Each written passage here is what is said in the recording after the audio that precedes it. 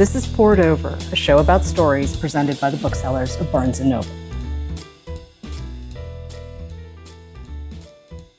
I'm Miwa Messer. I'm the producer and host of Poured Over, and Gabrielle Zevin's 10th book is out now. It's our July BNN Book Club pick. And you guys, this book is amazing. And honestly, even if you're not a gamer, I do not want you to fear this book. This is a great story. It's a love story. It's a love triangle. It's all sorts of good stuff. It's a coming of age for multiple characters. It's very cool. It's called Tomorrow and Tomorrow and Tomorrow. Gabrielle, thank you so much for joining us on this show. How did this book start for you? You know, it's funny. I feel like almost jealous of authors who have really simple answers to that question. Mm-hmm. You know, I always want to be J.K. Rowling and just say, I came up with all of Hogwarts on the train ride, you know? Mm-hmm. But for me, I never really have one idea that is like the thing that's the whole thing. I feel like my novels are more a reflection of sort of where I am in my life and the existential dilemmas and questions I'm facing at that time. And then there is a novel. But for me, a thing that they don't really tell you when you become a novelist is that it's going to forever change your relationship to books. You know, so I think that I started this novel about 5 years ago. I guess I'll set the scene. My ninth novel had just come out and it did less well than the eighth novel, you know, and I think there's a part in the book where Sadie describes the fact that once she had made Ichigo, she thought she would never fail, you know, ever again. And I've had that experience multiple times where I'm like, I have arrived, you know, and I think we're kind of taught to believe that careers are going to be like up and up and up, you know, both business wise and creatively. But in fact, they're not, you know. And so my ninth novel did less well than my eighth novel. And there's an extent to which I felt bad about that. And all I wanted to do was retreat into reading like Elena Ferrante forever and playing the games of my youth. So I found myself tracking down this old game I had played probably as a, 12-year-old. It's called Gold Rush. And it's about these two people that are trying to get to the West Coast to exploit, the land to get gold, basically. And so I tried, it's basically about a gold rush. And, you could have probably extracted that from the title. And I tried to track down this game, but, really it was nowhere. And, there were some like versions of it that I couldn't play on my computer. And then it got me, researching down the line of the history of Sierra Games, which was the company that made this game. And it turned out that was a husband and a wife. And then I just started thinking about the first generation of people who had experienced games and had played games their entire lives. So we kind of call that the Xennial generation or the Oregon Trail generation. So it's this like micro generation that's in between Gen X and Millennial, which I fall into. And I thought that was interesting just to think about like what it was to have games as a formative storytelling experience. And that kind of like led me down the path of thinking, I think I would love to write the story of these two artists, a Künstlerroman. Those have always been kind of my favorite sorts of novels, actually. That was about these two artists and their coming of age that mirrored the coming of age of an industry as well. So that's kind of where the idea came from. Okay, so we have three main characters. We have Sadie Green, and we have Sam Mazer, and then we have Marx Watanabe. And they become unfair games. But you have Sadie and Sam meet in possibly the ultimate meet cute moment. And I say that as someone who's seen a lot of movies where people meet cute. So let's talk about how Sadie and Sam meet, and then we'll bring Marx into the picture. But these three are everything to Tomorrow and Tomorrow and Tomorrow. It's funny. I wanted to come up with a place for two characters to meet that didn't necessarily share class or background, and I think a great equalizer is a hospital, know. And so these two characters, Sam is there because he has a devastating injury, which I won't really describe how he got. And Sadie is there because her sister has cancer. And so the strange, like, just great unifying place of the hospital for all of us, it's an equalizer across money, people will get sick, bodies will fail. So the first place they meet is a place where around them, everyone is sick and everyone is dying. So perhaps it makes sense that both of them are so drawn to making video games, and I think it's destiny in a sense, that But the thing they go into is, again, this sort of like fighting against mortality while grappling in a very real way with mortality, even at age 12. It's sweet, too, because Sadie is really the only person that Sam can open up to. And if it sounds like we're dancing around a lot of stuff in this conversation, we are. If you want the spoilers of this conversation, you're going to have to join us for the BNN Book Club event. And the details for that are on bn.com. But in this conversation, we are staying spoiler-free. So Sam's ailment is going to stay a little mysterious, at least in this conversation. But you do have a moment, and this sort of really establishes who these kids are. Sam is very withdrawn. He's not particularly trusting, except of Sadie. And Sadie, she's made a decision that's walking the line between friendship and charity with Sam. They have this sort of very complicated relationship from start, but they clearly really do adore each other. They do. And I think, if Sadie has a flaw, and I don't think this is completely a flaw, I think it's that she really craves approval, and she really craves achievement. And if anything, this is perhaps her dominant character trait. And it's, I think, reflected in, her betrayal of Sam early in the story. And I think she never really loses that. And I'm not angry at her for having it in a way, because she is a person who, like myself, is really driven and doesn't want things that are easy. Sometimes that means sacrificing a friendship or relationship. And I don't think that makes her a terrible person. It just means there are some things she wants more. And maybe that kind of gets into where, the idea of women and, this cliched idea that women can have it all. I get the sentiment of it. However, I think life is basically choices. And sometimes you choose certain things, which means you don't have other things. But also, if Sadie were a guy, we would be having a very different conversation, wouldn't we? Yes, we would completely be having a different conversation. And it's funny, I think anyone that struggles to understand Sadie's motivations possibly doesn't know what it is to be an incredibly ambitious woman. And I think from my point of view, when I think about her, there are things that she craves that, Sam and Marks even do not crave. This kind of like outward approval that are also things that I myself crave, and she needs them more. And the word I guess I'm looking for is validate. She needs to be validated creatively as an individual and as a person. And so again, even that kind of like first error she makes with Sam, goes back to this need for validation, to be better than the sister, to be, pay attention to me a little bit. But Sadie's also a woman in an industry that's dominated by men and always has been. I mean, it's starting to change now, it feels like, but for a long time, she was kind of the first and only in the room. And there's a moment, too, where she's at MIT in college and another woman in her class was just like, yeah, we're not friends. We're competitors. We are not going to be a unified front in any way. And in fact, she complains about a game that Sadie creates that's actually really kind of interesting. So can you talk about Solution and how you knew that was the game that Sadie was going to have to create? Well, it's interesting you mentioned the other woman in her class, because I do remember, and I was born in 1977. So I do remember a time where it didn't feel like women could really be allies of each other, like that you were kind of just fighting so hard for this one place and that you were going to be the only woman that succeeded at the expense of all other women, and I think the world is much less like that today.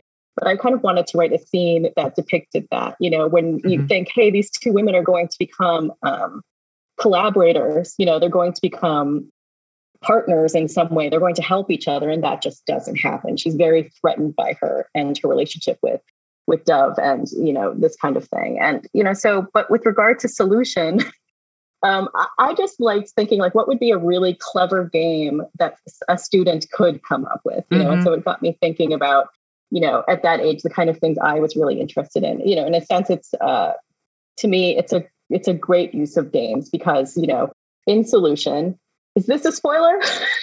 I don't think this particular. There's some other games.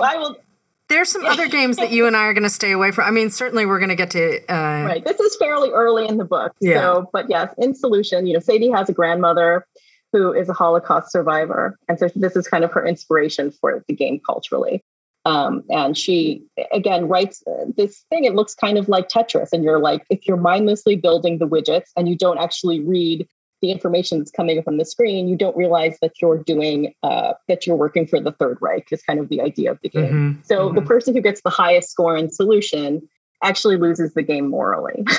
And so I thought this would be the kind of thing that somebody in college would come up with and think was very, very, very clever. And I like these kind of games myself. The idea that, that you can use a game and the kind of like mechanics of a game to teach someone something that they might not understand otherwise. Because, by the way, I am guilty of this. When I play a game, I get bored. I don't always want to read all the text that's coming up, Mm-hmm. So I'm very much somebody who would probably lose a game morally and be like, oh, I would laugh at it a little bit.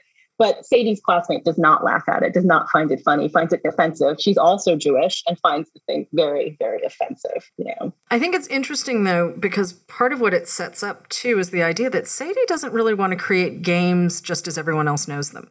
She's not actually interested in creating the next big thing, Miss Pac-Man, Donkey Kong, I'm just using her points of reference here. But she really wants to be able to tell a story. And you've written for film. You've written novels for adults and for the YA market. And then you've also now written games because you had to create the games that are in this book. So it all comes back to story. But who showed up first in Tomorrow and Tomorrow and Tomorrow? Was it a character or was it an idea for one of the games that really spurred everything? The first thing I had was pretty much the first scene of the novel. And it was, this guy in a train station, and I could see, and I could imagine this train station in the 90s, and just that he was around there just like, and disliking everyone and was so curmudgeonly. And something about him told me he was like, a math major, and that he was one of those guys who was like 21, but had the air of somebody who was like 45, he had experienced and lived a lot. And so I just had this, I think I had that character first, but I knew that he was in a story about games. And so as people have asked me, but in any case, at that point I have a scene, but I don't have a novel, I have that. And, Sam, I was asked a similar question, which was, who came first, Sam or Sadie, and the fact is I can't imagine them existing without the other one. It's all a novel of balance in a way. And so from my point of view, Sam had a name slightly before Sadie had a name. So he was slightly born before Sadie, but there is no Sam without Sadie, not at all, And so I just knew that he was trying to avoid a person who ran into him in a train station, that he was just somebody who didn't want to talk to whoever this person was. And then I realized he did. And so anyway, it was a whole process of learning to know this character better. And in fact, I had been reading just before I started The Age of Innocence. And there's a part right at the beginning of The Age of Innocence that talks about, that the whole society had been sort of like hieroglyphic, and that, everything symbolized something else. And I think there's a lot of Sam in that, in his observation that it's lucky that the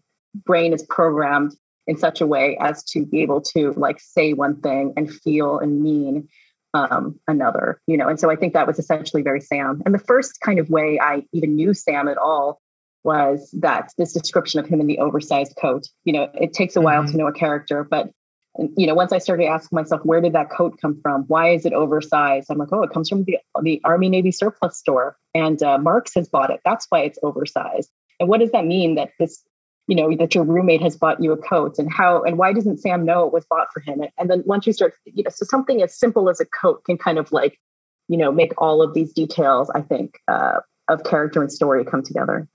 It's a great opening for the book, too. Sam and Sadie come back together, and this is where we meet Marx, who is Sam's roommate at the time. And do you think Sam and Sadie would have been able to create everything that they did without Marx? Because he really, for a young college student, he really does sort of keep them focused and sort of gets them to think in ways that artists don't always necessarily want to think about. Well, the character of Marx is somebody who is incredibly intelligent and somewhat directionless, when we first meet him. I think he thinks he's a college actor, and he knows that that's not going to be his future in a way. He's a father who is a businessman. And I think he is somebody, and he talks about it himself, like, is it happenstance that I became a producer of games? Or is this something? I would have chosen to do. Did I just make games because I was around some people that liked making games, But no, I think is Marx is a person who is just indispensable to them. There has to be someone at some point who pays the bills, who waters the plants, who figures out how you're going to sell the game to somebody else, no matter how great something is. And I know that firsthand as a novelist, like I'm really grateful. If you look and say the galley of Tomorrow and Tomorrow and Tomorrow and Tomorrow, Jenny Jackson has a letter. She's my editor in the front. Mm-hmm. And, there, at some point you need somebody to say, this is why you should read this book. That is not me, and so Marx does all of those things. I am really grateful as a novelist to not be the person who has to do every single job with regard to how a novel arrives, at a human, and I think, again, since I have been doing it for a while, my first novel was published 17 years ago. Mm-hmm. The only good thing that happened for that novel was that it was in Barnes & Noble Discovered Great New Writers. That was it. There was literally nothing else right that happened for that novel at all. Like, just put it out there. So, but once that happened, I became aware so much of how many people are involved in the work of getting a novel to readers. And so in a way, Marx is that person. He represents for me all the people, that help me get my work to other people as well. And I'm really grateful for those people. And Marx is creative. I don't want to, we'll go spoiler free, but just to say that as he becomes more and more formidable in Sadie's eyes, I think she begins to see him differently as well, as she sees him as a creative person, as a contributor, because at first she's very much like resistant to him. She thinks he's just a shallow, rich kid, that is not going to be helpful to them. Just like, great, you have money, you can give us an apartment, but I just don't want you involved in this at all. And I think the evolution of that relationship and the evolution of like Sadie's character is really important in the story. Absolutely.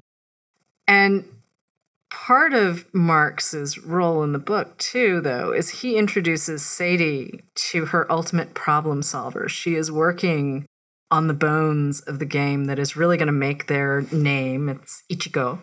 Mm-hmm. And she knows it has to open with a storm, and she hasn't quite figured out how to make this happen. And Marx is in a play, and this is where Shakespeare meets gaming in your book.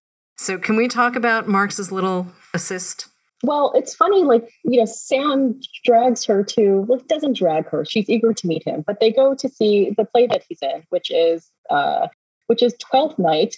But the director who made it had really wanted to make The Tempest. And so she spends all her resources making a storm, which is justifiable because there is also a shipwreck at the beginning of Twelfth Night.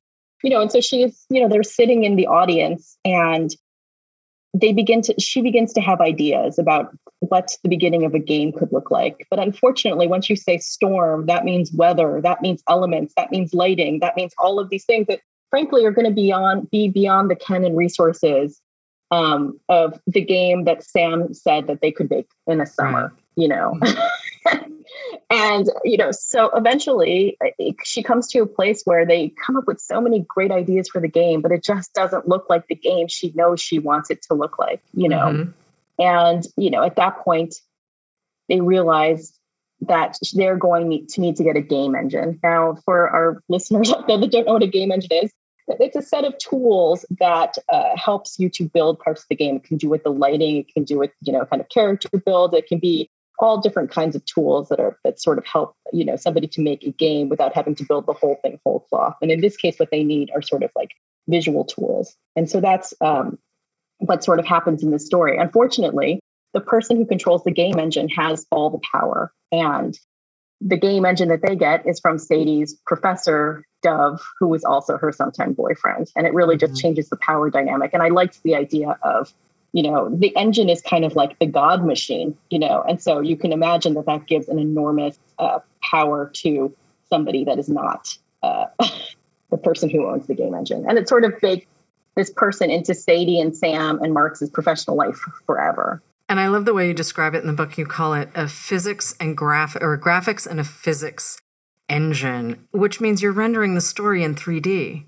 It's all of the things that make the story come alive. And it is, it's the narrative thrust of a game. Right. I never thought I would be writing something that, where there would be a lot of like intricate feelings around a game engine. Mm-hmm. I didn't think but then if you think about something like, say, like Sally Rooney's Normal People, like who would think that you could feel so much passion over whether like they go to that dance together, And so to me, I like love the idea that you can build all of this drama around something that seems like I never even knew what that thing was before, you sit down and read this book. And so I liked that. I liked the fact that in a way, it was one of the things that really attracted me to writing about games in the first place, that there were like stories and scenes that I had not seen before that were driven by this kind of like technology that gave me new places I could go in my writing. Sam has a great line where he's talking about sort of the influences that they had. And he's like, well, it's Dickens and it's the Bible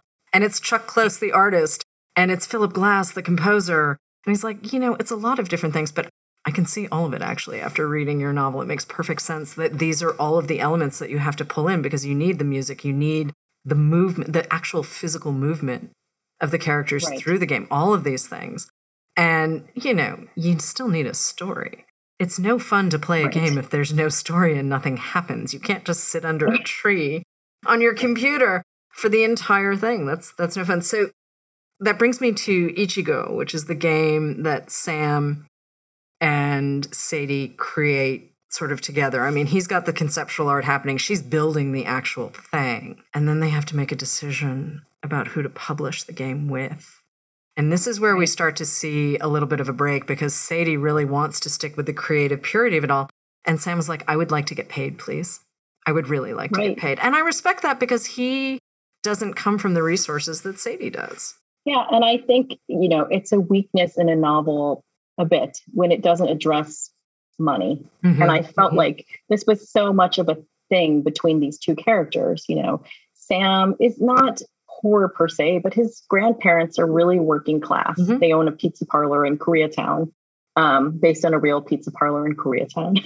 And they are working class. He's at Harvard. Everybody, he has a full ride to Harvard, but that doesn't like cover expenses or anything like that. He is somebody who has health problems and he needs insurance and he needs just a lot of things to live. Sadie, is upper middle class, or actually she's rich, Sadie is rich. And so she's able to have a lot more freedom in the decisions she can make in their career. And it comes down to that, it comes down to when, one company is offering them creative freedom and, maybe they'll make just as much money in the long run. And that's where Sadie wants to go. She wants creative freedom. But Sam, he has health problems and money problems and doesn't come from rich people and needs to choose for money. And so she makes that decision, for him. And I think in a way, when you have a kind of collaboration like that, there's a frustration because not all of your decisions, some of your decisions start to feel out of your control because there's no way if Sadie's alone, she's choosing that. There's no way that that's the path she takes, even if it's the right path. And I think most of the people in their circle think it's the right path. But they end up building this kind of extraordinary company called Unfair Games, which is a really great name. But we watch this organization grow and change. And we watch Sadie and Sam and Marks in the context of all of this change. I mean, they all have real trajectories in this story. No one is static. In some cases, there's some do-overs. In some cases, you watch them, as some people might say, leading with their chins. Decisions get made that don't always work. But are you sitting down and mapping this out, or are you letting them sort of show you where you need to go in the story? Like, who are you as the creative driving this narrative? It's a combination of both things. I always, when I think about a book, I do think about kind of how the plot's going to move through the whole thing. And I need to come up with an ending. It is rarely this ending. I just need to know that this book could end somewhere, theoretically. But it doesn't have to be the one I've imagined, and it almost never is. I don't know the ending for sure until I've got there. But there's some part of my brain that needs to believe, like, if I take this plane off, it's going to land in some city, right? And so that's kind of a thing for me whenever I'm writing. I think as I've gotten more experience as a novelist, I've just felt more willing to let the characters be unruly and out of control. That once I've kind of set them going, I have an idea of things that I want to explore and do, but I like to be surprised, and I feel like the closer they get to being people, and I know they are constructions that I have made, the closer they get to being people, the more I am surprised. I like books to have the messiness of life. And I think there was some part of me that when I started out as a novelist, felt uncomfortable with that. You wanted them to behave in a more easy way for the arc. And so there are multiple times in this book where some element will happen or something will happen, and it won't have been exactly the thing that in my mind was going to happen. Even something like we spoke about earlier, the thing with the I'm trying not to spoil still, but the thing with Sadie's volunteerism, let's call it, ended up being a surprise to me. I didn't know. I didn't really know that that's what was happening. I knew that there was a betrayal between these two people, but I didn't know exactly what it was. I thought maybe it was just, I think in my original conception, it might have been something like, as they get older and approach high school, they grow apart for a time and they come together. I didn't realize that there was going to be an actual incident, right? With real damages from their point of view about this, and that incident would be tied to an actual object as well, So I didn't know that when I started writing the book, and those kinds of things actually improve a novel for me. They improve a novel when I'm reading it. They improve a novel when I'm writing. Do you have a favorite moment with these guys? So the part on Matsumoto's peach farm is my favorite part of the book, probably because, it's a real place. And I had a friend who went, and you have to write an essay to go pick the peaches there. And they're incredible. And so anyway, they brought back peaches for me, and I've always wanted to go, but I've never written the essay or had opportunity to go. And, I just like that moment because it has really nothing to do with games. It's just this purely organic, idyllic world that we are in, so, that was a moment that I think of in the book, and I won't really, again, it would spoil it to say where it occurs. So I want to go back to your literary influences for a second, because obviously we've talked about sort of what the characters have alluded to, but anyone who's read your earlier book, The Storied Life of A.J. Fikry, knows that you have a love of short stories, that you are very widely read. And you have a lot of opinions about books, and some of them you gave to Fikry, but I think some of them hit close to home. But I think also you've mentioned in earlier interviews that Little House in the Big Woods was the first chapter book your dad ever bought for you, and that you were also a fan of Charlotte's Web, but maybe sometimes it's your favorite book and maybe sometimes it's not. So can we talk about the stages of Gabrielle as a reader? Who were you as a tiny person, and how did we get here? We certainly can. It's very funny because, as I mentioned, my first novel was published in 2005. So that's now 17 years ago. So you give a lot of interviews over time that, they seem like they're given by a different person entirely, that I'm like, no, yeah, that's Little House in the Big Woods. That's interesting that I said that at some point, which is actually true. I do remember my dad getting this book for me. I don't remember loving it, As I think about it, what I remember loving about it was the fact that my dad thought I was mature enough to deal with a real book, I'm not like somebody who's insanely into Laura Ingalls Wilder or something like that. And, when I think about, this particular book, one of the things I will say is that I'm as much Daniel Parrish, who is the novelist character in The Storied Life of A.J. Fikry, as I am A.J. Fikry, in a lot of his opinions. He talks about, and I recently had to go through the book again, so I kind of remember it. He talks about how it's so easy to write a bestseller when you're 25 and you know nothing, that kind of thing. And I say, there's a lot of other opinions he has about writing and just the author's life in general. I've had a lot of the experiences over the years of people coming up to me and saying, this one book of yours is my favorite by far, which is something that happens to him over and over again in his career. And now, by the way, I'm fine with that. It's usually a different book. It's not always the same ones. And I'm fine with that because you're just glad to have had anything resonate with anyone. But for thinking about this book, Tomorrow, it's the book that feels closest to me of anything I have written, because I think for many years, it reflects places I've lived and places I've worked. These primary settings are Los Angeles and Cambridge, and also Japan, where I have worked in Japan as well. And it just reflects the fact that Sam's ethnic identity is exactly mine, which I have never written before, which is I'm half Korean and half Eastern European Jewish on my dad's side. And so in a way, because this book is so close to me, it feels easy to speak about it in a certain way. I think for many years, so this will get back around.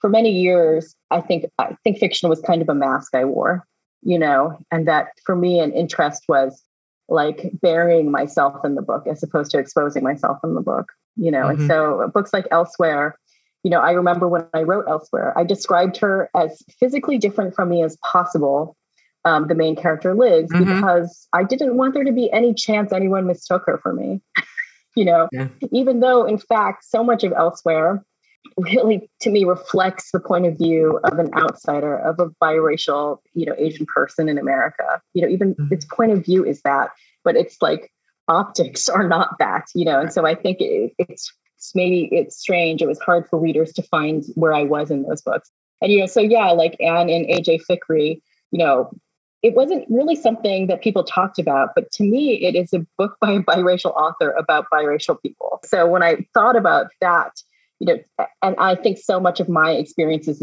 as a writer and as a person have been colored by the fact that I feel like sometimes as an outsider, and the one place I can connect with people is through books, And so I think in some ways that's where that book came from. And so there is a through line, I think, from these books to Tomorrow and Tomorrow and Tomorrow. Sam has a great line too, where he says, well, you can't spoil a game, but you can spoil a book.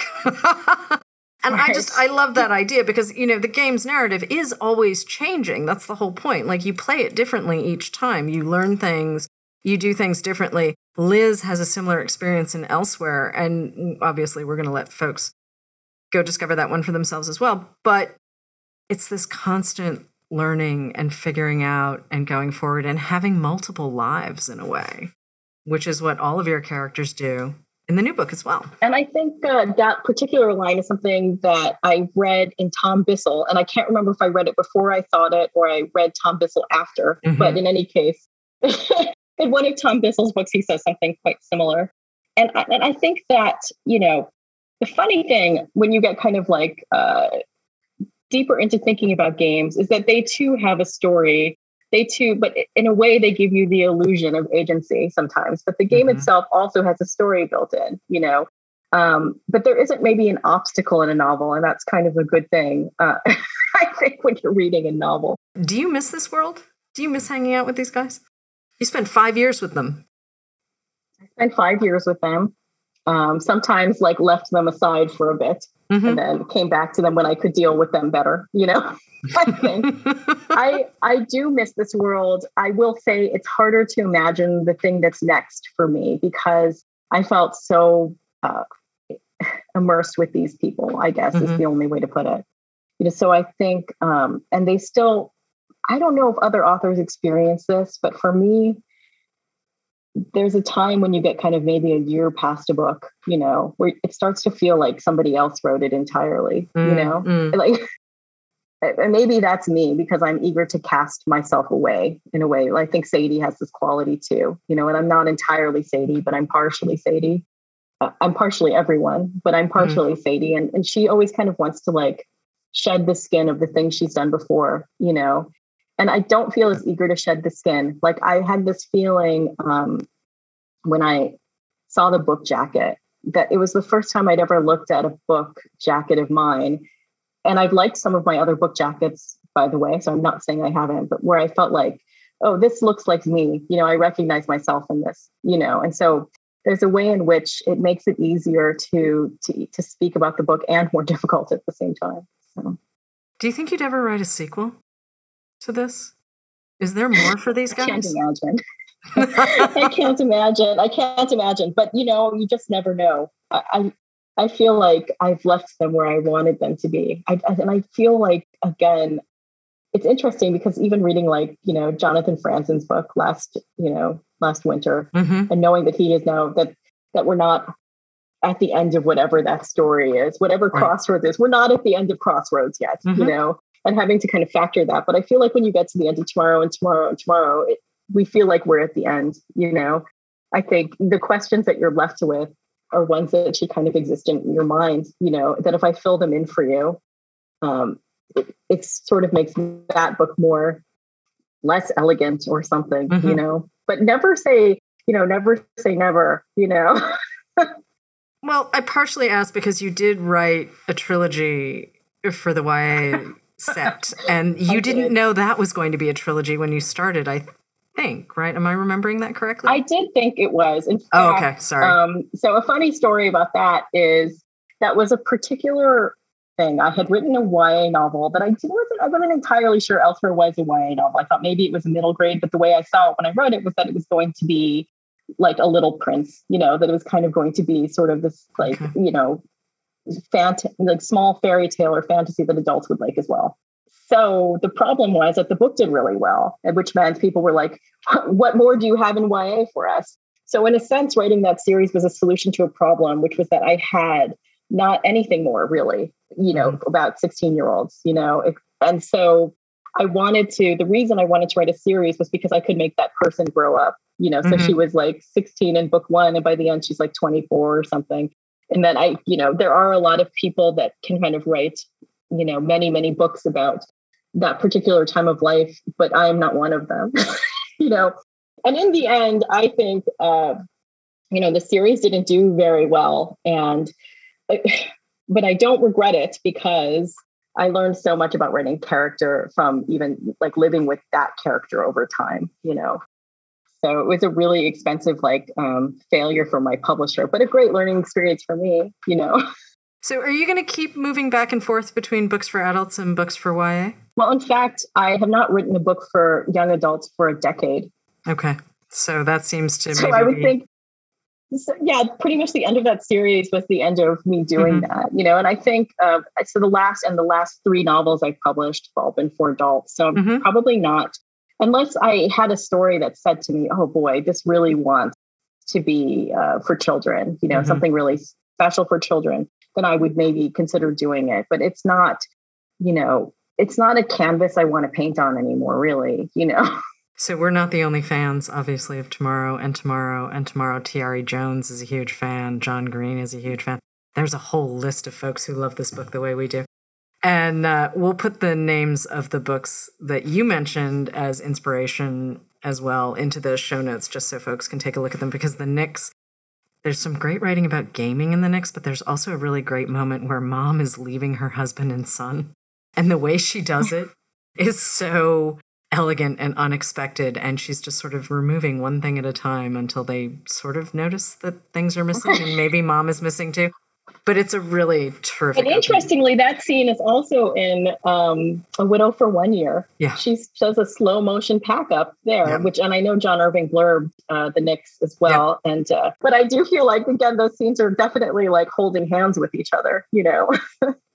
And Tomorrow, not to take away from the Nyx, which I love the Nyx and A Widow for 1 Year. You know? Yeah, no, not at all. But Tomorrow and Tomorrow and Tomorrow 2 is in development for film, so we'll see it at some point. Yes. Yes, I'm writing the screenplay, which is at certain points in the process, I would think to myself, why do I want to turn this rather long book into 120 pages?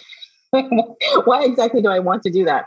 But I think but in fact, it was an interesting process to kind of just, you know, streamline and simplify everything into a screenplay. So I've turned in a draft of that, and, you know, we're negotiating, you know, how to get as much of that book in. I feel like I have producers who are really protective of the book and really want as much of that book in this movie as can be as is possible. And so I think that when I look at movies, I don't see a lot of movies that are like Tomorrow and Tomorrow and Tomorrow, you know, these kind of like sweeping movies that are like, you know, 2.5 hours and you feel like wrung out when it's done.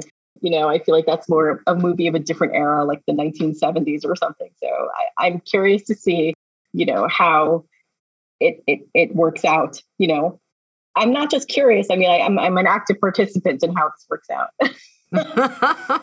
Well, I can't wait to see it, and I can't wait for other folks to read Tomorrow and Tomorrow and Tomorrow.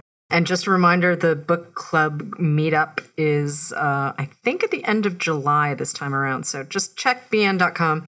The details will be there, and we will be fully going into the spoilers there. But this is airing right as the book is coming out. And this has been one of the best reading experiences I've had in a while. I love these characters.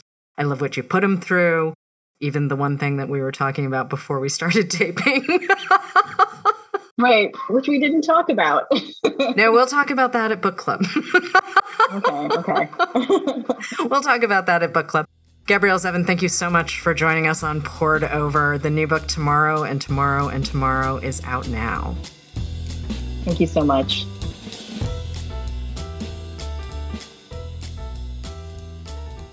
Hello, readers. It's time for another TBR Top Off, where we recommend books to pick up when you stop in for your copy of Tomorrow and Tomorrow and Tomorrow. I'm Mark. I'm coming to you from my Barnes & Noble store in Cincinnati, Ohio, and I'm joined by my book buddy, Becky. Hello, Becky. Hello, Mark. Hi, everyone. So I am very excited for this episode. I read an advanced copy of Tomorrow and Tomorrow and Tomorrow as soon as it arrived in our store. Finished it in a couple of days. It is tremendous. No big surprise. Gabrielle Zevin is incredible. But we're going to talk about a couple of other books. I chose one that made me think about creating art and friendship and how those two realms don't always match up, but can really make for some beautiful stories. So I chose The Animators by Kayla Ray Whitaker. This is just a fantastic story about the ebb and flow of best friendship, as well as the push and pull of a creative partnership. So Mel and Sharon are the two main characters. They are, guess what, animators.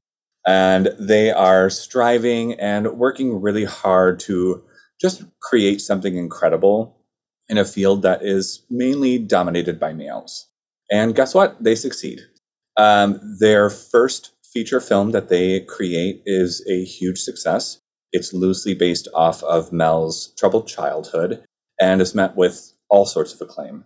But with that success comes that sort of pull of doubt that really threatens to unravel their partnership and their friendship. It's a fantastic story. And if you're looking for something a little different when it comes to a kind of a love story of friendship, look no further than The Animators. Becky, do you have one for us?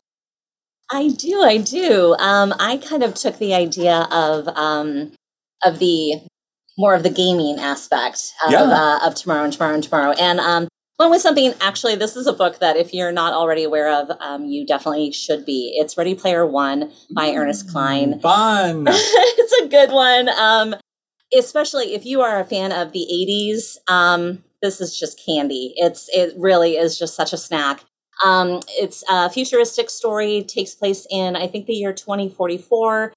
And basically at that point, the world's really not an enjoyable place. So a lot of people spend most of their time in virtual reality, where you can create the persona that you want, and do whatever you want. And in that virtual reality, it's created by a man named Jack Halliday. And he has these little Easter eggs that he has hidden throughout this world, the worlds actually, that you can explore. And it's basically a contest. It's kind of a Willy Wonka chocolate factory idea of that if you can find this little Easter egg and then solve the puzzle, then you could get the biggest prize in the world. And so it really just is a really fun kind of romp where they're running through all of these different worlds. You're following Wade, who is our hero, but then you meet some other characters along the way that are both helping and hurting. And yeah, it's just kind of a fun game within a game kind of idea. And just very enjoyable. So when you get a chance, definitely pick up Ready Player One by Ernest Cline. Oh, fantastic pick. I love that book because it feels like, reading it felt like watching The Goonies for the first time. Oh my gosh. Yeah, it has a very Spielberg flavor to it, which makes sense because he directed the film as well. He did. Although in this case, I will say, I think I like the book better than the movie. I would say about 99% of the time, the book is always better. Well, true Books story. win overall. Always. So that's all we have for today. Thank you so much for listening to Poured Over. Please support us with a rating and subscribe so you never miss an episode. I'm Mark. I'm coming to you from Barnes & Noble in Cincinnati, and I'm with my buddy, Hello, Becky. You can follow our home store at BN Westchester. Thanks so much for listening, everybody, and happy reading. Bye. Bye. Poured Over is a Barnes & Noble production. The show is available on Apple, Spotify, and Stitcher. Please rate and review us wherever you listen to podcasts.